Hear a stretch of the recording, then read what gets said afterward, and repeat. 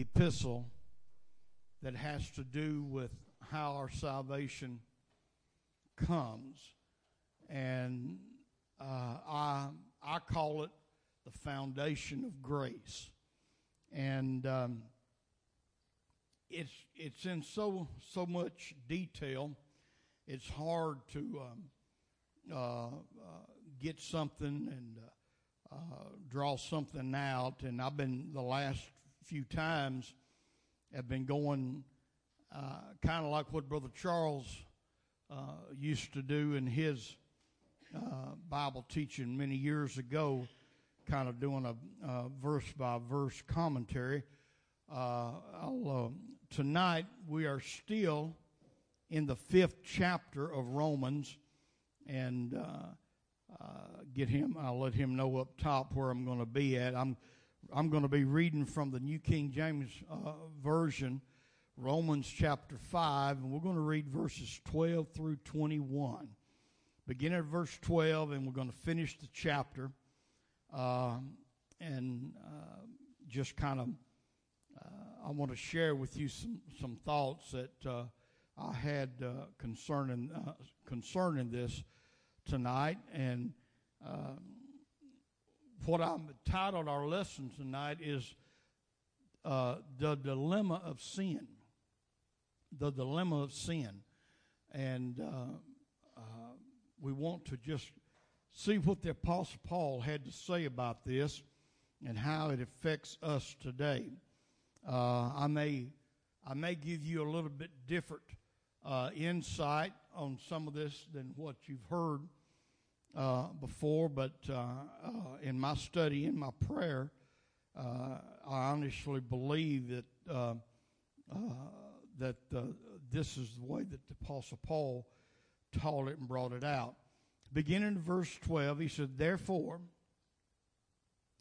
just as through one man sin entered the world, and death through sin, and thus death spread to all man because all sinned." It's kind of like this sickness going around, how it's been spreading. Sometimes just a handshake can be your enemy. He shakes somebody's hand. But he said, death spread to all men because all sinned.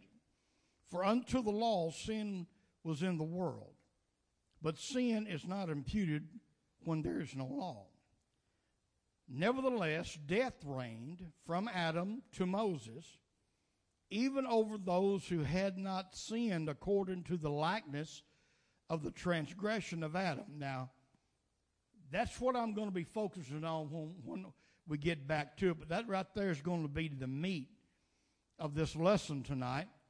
It says, even over those who had not sinned according to the likeness of the transgression of Adam, who is a type of him who was to come.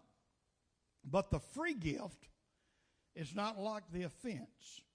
For if by the one man's offense many died, much more the grace of God and the gift by the grace of the one man, Jesus Christ, abounded to many. And the gift is not like that which came through the one who sinned. For the judgment which came from one offense resulted in condemnation. But the free gift which came from many offenses resulted in justification. For if by the one man's offense death reigned through the one, much more those who received abundance of grace and of the gift of righteousness. Notice he said, gift of righteousness. And I hope I'll be able to get back down to that. The gift, I want you to know, just let me say this, that if you have righteousness, if I have righteousness, it's also a gift from God. It's not something that I have been able to achieve on my own. The gift of righteousness will reign in the life through the one, Jesus Christ. Therefore, as through one man's offense, judgment came to all men, resulted in condemnation, even so, through one man's righteous act, the free gift came to all men, resulting in justification of life. For as by one man's disobedience many were made sinners, so also by one man's obedience many will be made righteous. Moreover, the law entered that the offense might abound. But where sin abounded, grace abounded much more. Hallelujah. So that as sin reigned in death, even so grace might reign through righteousness to eternal life through Jesus Christ our Lord. Hallelujah. Amen. We find here the dilemma of sin. I will let him know I'm going in a few minutes. I want you to put up John chapter 1 verse 29. We'll get to that in a few minutes. But we all know and understand that Adam messed the whole ball of wax up for all of us. Amen. And because of him and because of his disobedience, it brought about something on the human race that we are still having to deal with today. Now, I don't know what the outcome of the investigation will be about this latest shooting in San Bernardino with at least 14 dead and 17 wounded. It's unreal how much of this stuff is going on in the world today. But it basically, Adam is the cause of it. That's the root of the problem. You know, I find out a lot of times when people, even in church, sometimes we get so beside ourselves about things, Sister Leanne, that we don't get to the root of a situation. And let me give you an example. Everybody knows that Sister Darlene has problem with fluid built up and within her legs, and sometimes that fluid buildup can get pretty bad. And there have been several times that we've been to various places and churches and whatever, and when people see her legs swollen up, a lot of times they want to lay hands on her legs and pray for her legs. But that's not attacking the root of the problem. You see, she's been diagnosed with pulmonary hypertension. And that's what needs to be prayed for. You hear what I'm saying? Because until that's taken care of, the fluid in the legs, all that is a symptom. And a lot of times, we go after the symptoms instead of going after the cause. Amen. And that's what I'm dealing with in our spiritual side of it tonight, in what I call the dilemma of sin. A person drinking or shooting up drugs or doing whatever, that is not the root of the problem. That is not really the sin. And we have to understand where the root of our problem is. Now, in verse 14, I told you this is going to center on our text in our lesson tonight, where he said that nevertheless death reigned from Adam to Moses, even over those who had not sinned according to the likeness of the transgression of Adam. Okay, in other words, you and I and everybody else is going to be affected by what Adam did, whether or not you ever sin on your own or not.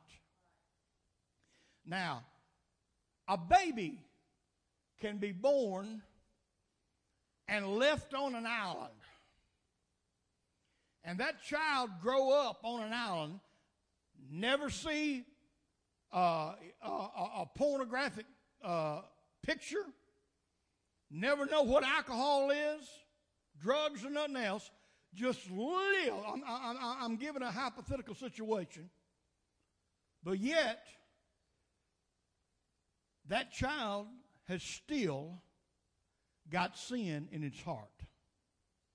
Sin is more of what we are or what is in us than what we do. How many follows what I'm saying? I don't want, and I mean, let me put it in this term. I can live my whole life, never say a cuss word. And I mean, I can't tell you that I had never. There have been times in my life that I've used a few of the choice words, and I could live my whole life and not do none of the things we talk about sin. But unless I have a regeneration in my heart, when I die, I'll still be lost. Because here's the kicker, and here's what a lot of folks don't understand. You see, you're in danger of hell not for what you do or have done, but what Adam did. Whether or not you ever done anything after similitude of Adam's transgression or not, whether or not you ever do anything, whether or not you ever break a commandment of God yourself, you're still under condemnation. Even though if you don't do anything under the similitude, it's what we read there in verse 14 of what Adam done. And when people to come to the Lord, Brother Paul, we have to deal with the Adam within us. That's what we have to deal with. Now, I'm going to give you this scripture, and I can't tell you how many times even Bible teachers and preachers I hear misquote it. But John chapter 1, verse 29, put that on the screen, please. St. John chapter 1 and verse 29. It says, the next day, John saw Jesus coming toward him and said, behold, or look over there. Take a look. The Lamb of God who takes away the S-I-N, singular. And it's singular in the Greek. A lot of people want to put an S on that. When he saw Jesus coming, he says, take a look. Here comes Jesus. Here comes the Lamb of God who takes away the sin of the world. It's not talking about your drinking problem or your problem with lust, but the sin of the world is referring to what Adam did and passed on to all of us, that makes us away from God, makes us aliens from God. Whether or not I ever do anything on my own or not, or break any commandment on my own, I've got to first deal in my life with what Adam done that I inherited before I even begin to think about my own self. Behold the Lamb of God who takes away not the sins of the world. The sin of the world is a sin where Adam fell, transgressed God, and passed it on to every one of us. And that's what we got to get people to understand. That's why I see it trying to live good enough, it's not going to work. Amen. Because we all were born, amen, infected. We were born infected. You know, I guess one of the most pitiful things I ever seen, and you see it from time to time, and oh man, it's terrible to see a precious little baby be born, and while that baby is still in the hospital and in the nursery, that poor baby having to go through withdrawals because a mother couldn't keep the needle out of her arm or the weed from between her fingers while she was pregnant with the child. Here's this child now, no fault of its own, is going through withdrawals after being born.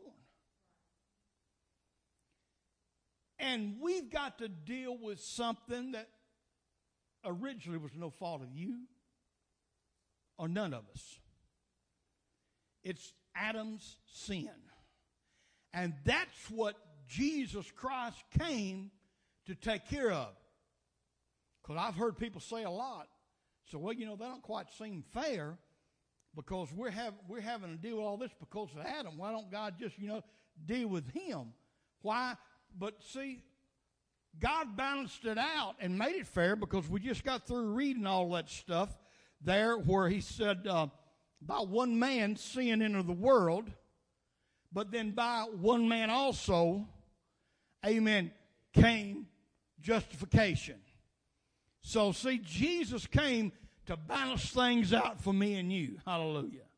He came that we can get rid of that which has been passed down to us from Adam.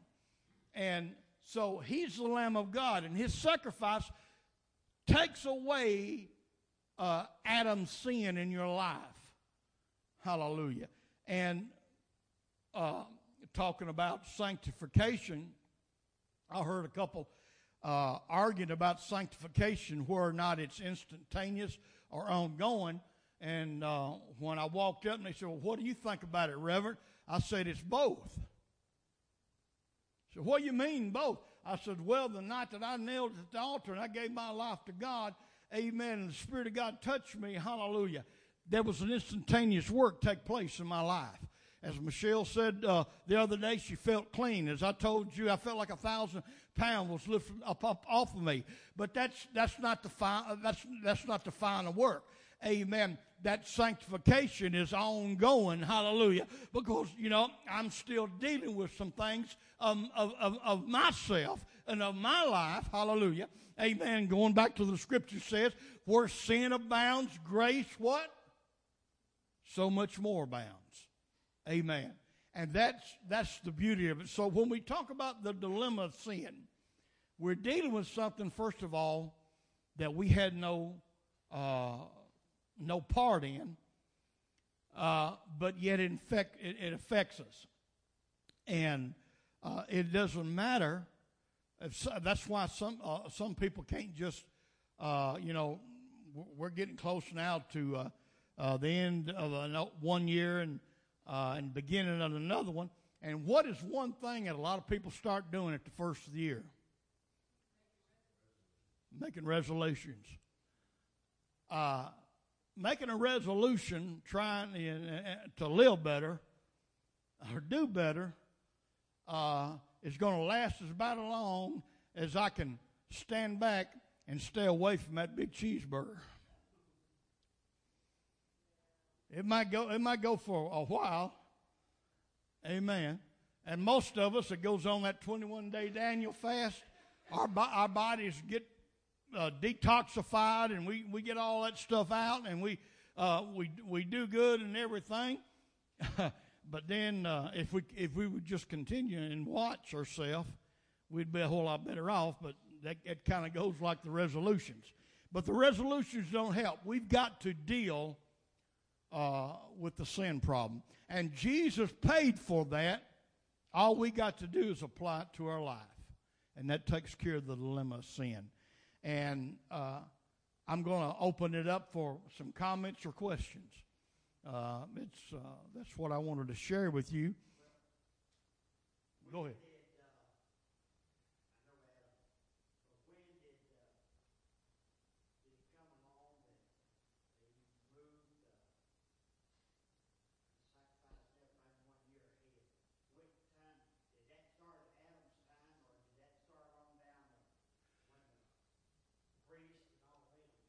That started with Moses, and that was the law that God gave Moses, and they started.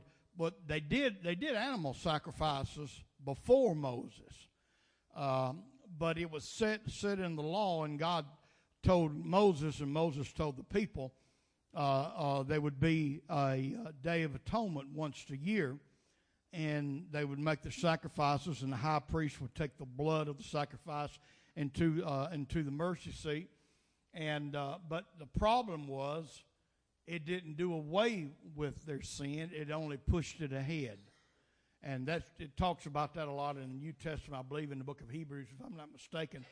That he said every year there was a remembrance made again of every sin. They had to go. But see, when Jesus came, he made the perfect sacrifice, done away with it, completely. Thank God for the sacrifice of Christ. Hallelujah. Anybody else?